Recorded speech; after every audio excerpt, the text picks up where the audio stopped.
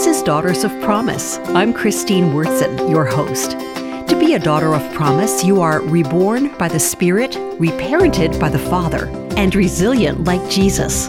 This program will make you a stronger, more informed, and more emotionally secure daughter of promise. So stay tuned for today's important message.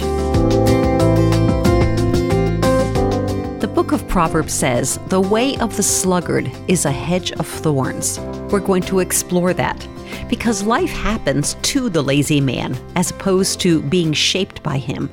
He will see challenges come, but because of his slothfulness, he will not massage each one with prayer and problem solving.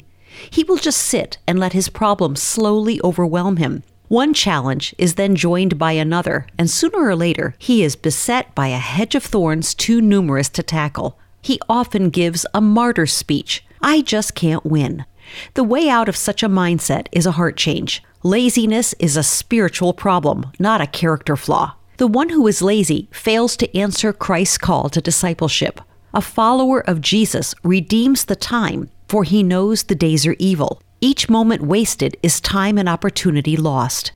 Never do we read that Jesus was prompted by his Father only to respond, "I don't feel like doing that today." Not that he never rested, he certainly did. And not that he was never led into solitude for restoration, because he was. The point is that rest is for those who work. Restoration is for those who are poured out for others. Like you, today has some challenges.